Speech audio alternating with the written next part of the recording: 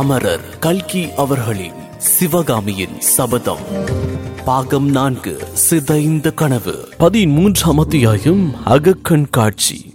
திகம்பர சமணரால் வழிகாட்ட பெற்று நெடுமாறன் குகைக்குள்ளே நுழைந்த போது உள்ளிருந்து வந்த தூப புகையின் வாசனை அவனுடைய தலையை கிறுகிறுக்கச் செய்தது.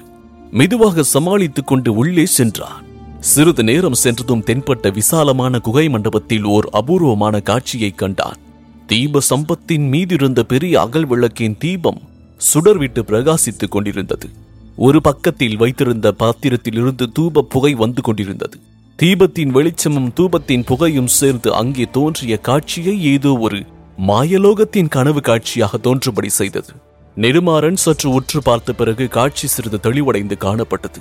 10-12 திகம்பர சமணர் வட்ட வடிவமாக உட்கார்ந்திருக்கின்றார்கள். அவர்கள் அனைவரும் ஏதோ ஒரு மந்திரத்தை ஒரே குரலில் ஒரே விதமாக ஜபித்துக் கொண்டிருந்தார்கள். அவர்களில் ஒருவர் உடுக்கை போன்ற ஒரு வாத்தியத்தை கையிலே வைத்து முழக்கிக் கொண்டிருந்தார். மற்றொருவர் பல தந்திகள் உள்ள ஒரு முழு நீளமுள்ள வீணையை கையில் வைத்துக் கொண்டு அதன் நரம்புகளை விரலினால் தட்டிக் கொண்டிருந்தார். இந்த 2 நாதங்களும் சேர்ந்துதான் தரீரீம் தரீரீம் என்று ஒளியை கிளப்பி நெடுமாறன் உடம்பில் உள்ள நரம்புகளை எல்லாம் புடைத்தழ செய்தன. வட்ட வடிவமாக உட்கார்ந்திருந்த சமணர்களுக்கு நடுவில் ஏறக்குறைய 16 வயது உள்ள ஒரு சிறுவன் காணப்பட்டான். மேற்படி மந்திர உச்சாரணத்துக்கும் வாத்தியங்களின் ஒலிக்கும் இசைய அவனுடைய தேகம் லேசாக ஆடிக்கொண்டிருந்தது. அவனுடைய கண்களோ மூக்கால் பங்கு மூடியிருந்தன. கண்கள் திறந்திருந்த அளவில் வெள்ளை விழி மட்டும் தெரிந்தபடியால் முகம் பயங்கர தோற்றத்தை அளித்தது. நெடுமாறனை அழைத்து வந்த சமண முனிவர் அவனை நோக்கி சமிஞ்சை செய்து எதுவும் பேச வேண்டாம் என்றும் சப்தம் செய்யாமல் உட்கார வேண்டும் என்றும் தெரிவித்தார். நெடுமாறன் அவ்விதமே சப்தம் செய்யாமல் உட்கார்ந்திருந்தான். மந்திர உச்சாரணம், வாத்திய முழக்கம் ஆகியவற்றின் வேகம் வர வர அதிகரித்து வந்தது. திகம்பர மண்டலத்துக்கு மத்தியில் இருந்த சிறுவனுடைய உடம்பின் நாட்டமும் உறைவாகி கொண்டு வந்தது. திடீர் என்று மந்திர உச்சாரணமும் வாத்திய முழக்கமும் நின்றன. சிறுவன் வீல் என்று சத்தமிட்டுக் கொண்டு தரையிலே சாய்ந்தான். சற்று நேரம் அந்த குகை மண்டபத்தில் ஒரு பயங்கர நிசப்தம் குடிகொண்டிருந்தது. கட்டையை போல் கீழே கிடந்த சிறுவனின் கண்ணிமைகளும் உதடுகளும் லேசாக துடித்தன. கையில் வீணை வைத்துக் கொண்டிருந்த சமணர் அதன் ஒற்றை நரம்பை லேசாக தட்டிவிட்டு, தம்பி, என் குரல் உனக்கு கேட்கின்றதா என்று வினவினார். கேட்கின்றது சுவாமி என்று அந்த சிறுவனின் உதடுகள் முணுமுணுத்தன. அப்படியானால் நான் கேட்கின்ற கேள்விகளுக்கு விடை சொல்.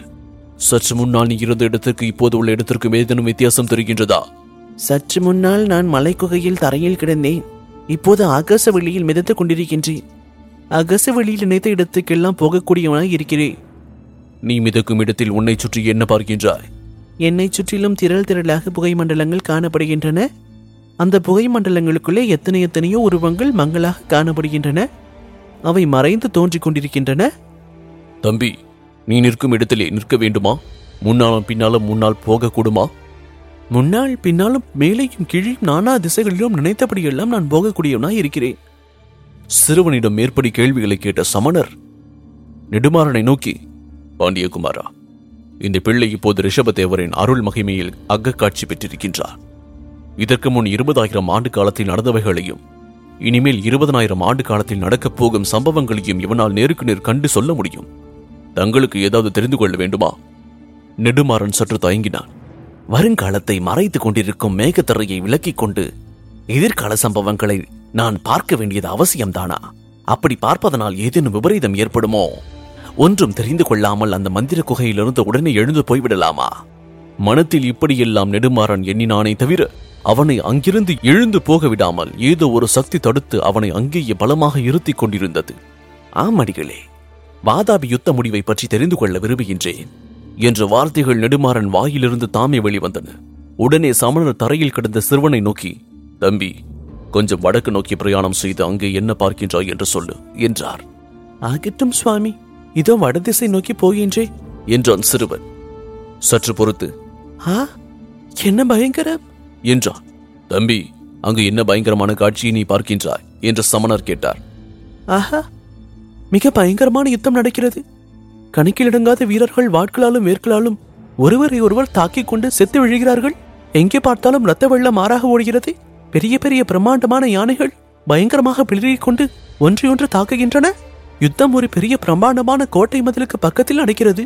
கோட்டையின் பிரதான வாசலில் ஒரு பெரிய கொடி பறக்கிறது. அந்த கொடியில் வராகத்தின் உருவம் பொறிக்கப்பட்டிருக்கிறது. ஆஹா, கோட்டை கதவு இதோ திறக்கிறது. கணக்கற்ற வீரர்கள் கோட்டைக்குள்ளே இருந்து வெளிவருகிறார்கள். யுத்தம் இன்னும் கோரமாக நடக்கிறது. சாவுக்கு கணக்கே இல்லை.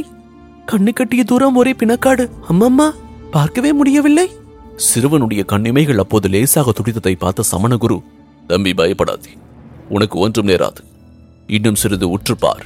போர்க்களம் முழுவதும் பார்த்து மிகவும் நெருக்கமான சண்டை எங்கே நடக்கின்றது என்று கவனி என்றார்.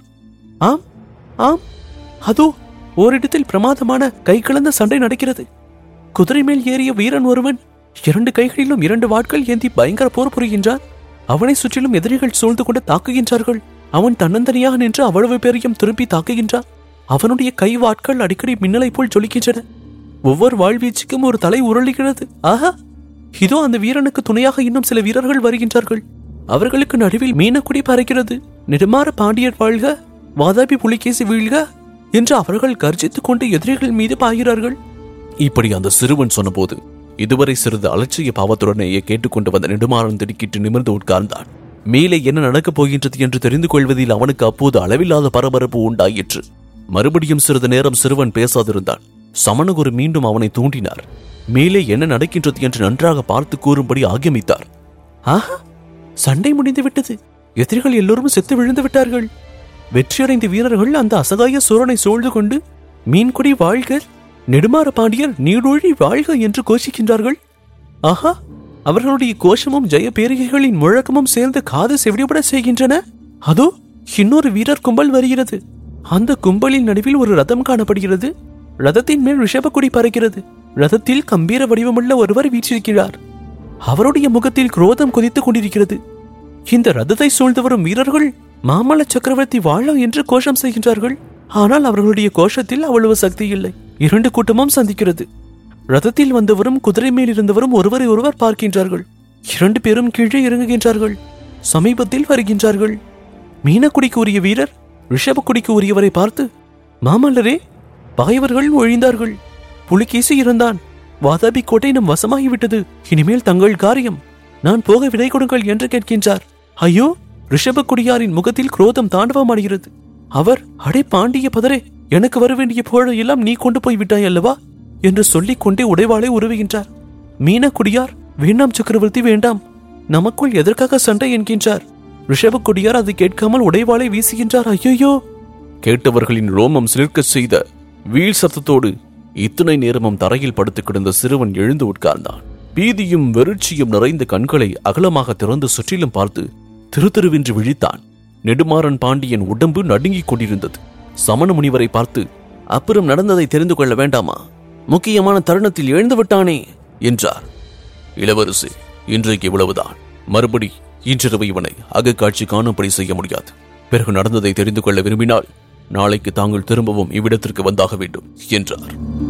இதன் தொடர்ச்சியை 14ஆம் அத்தியாயம் படை கிளம்பல் இதில் தொடர்ந்து கேட்கலாம். இக்கதையினை உங்களுக்காக வாசித்து நான் DJ முருகா. உங்கள் கருத்துக்கள் மற்றும் விமர்சனங்களை Facebook மூலமாக தெரிவிக்க facebook.com/murugan.radio மற்றும் Instagram ஹேண்டில் murugan.dj. மேலும் 5 நட்சத்திர மதிப்பெண் வழங்கிட ஆண்ட்ராய்டு மற்றும் ஆப்பிள் ஸ்டோரில் southradios.com என்ற செயலியை தரவிறக்கம் செய்யுங்கள். மீண்டும் சந்திப்போம். நன்றி, வணக்கம்.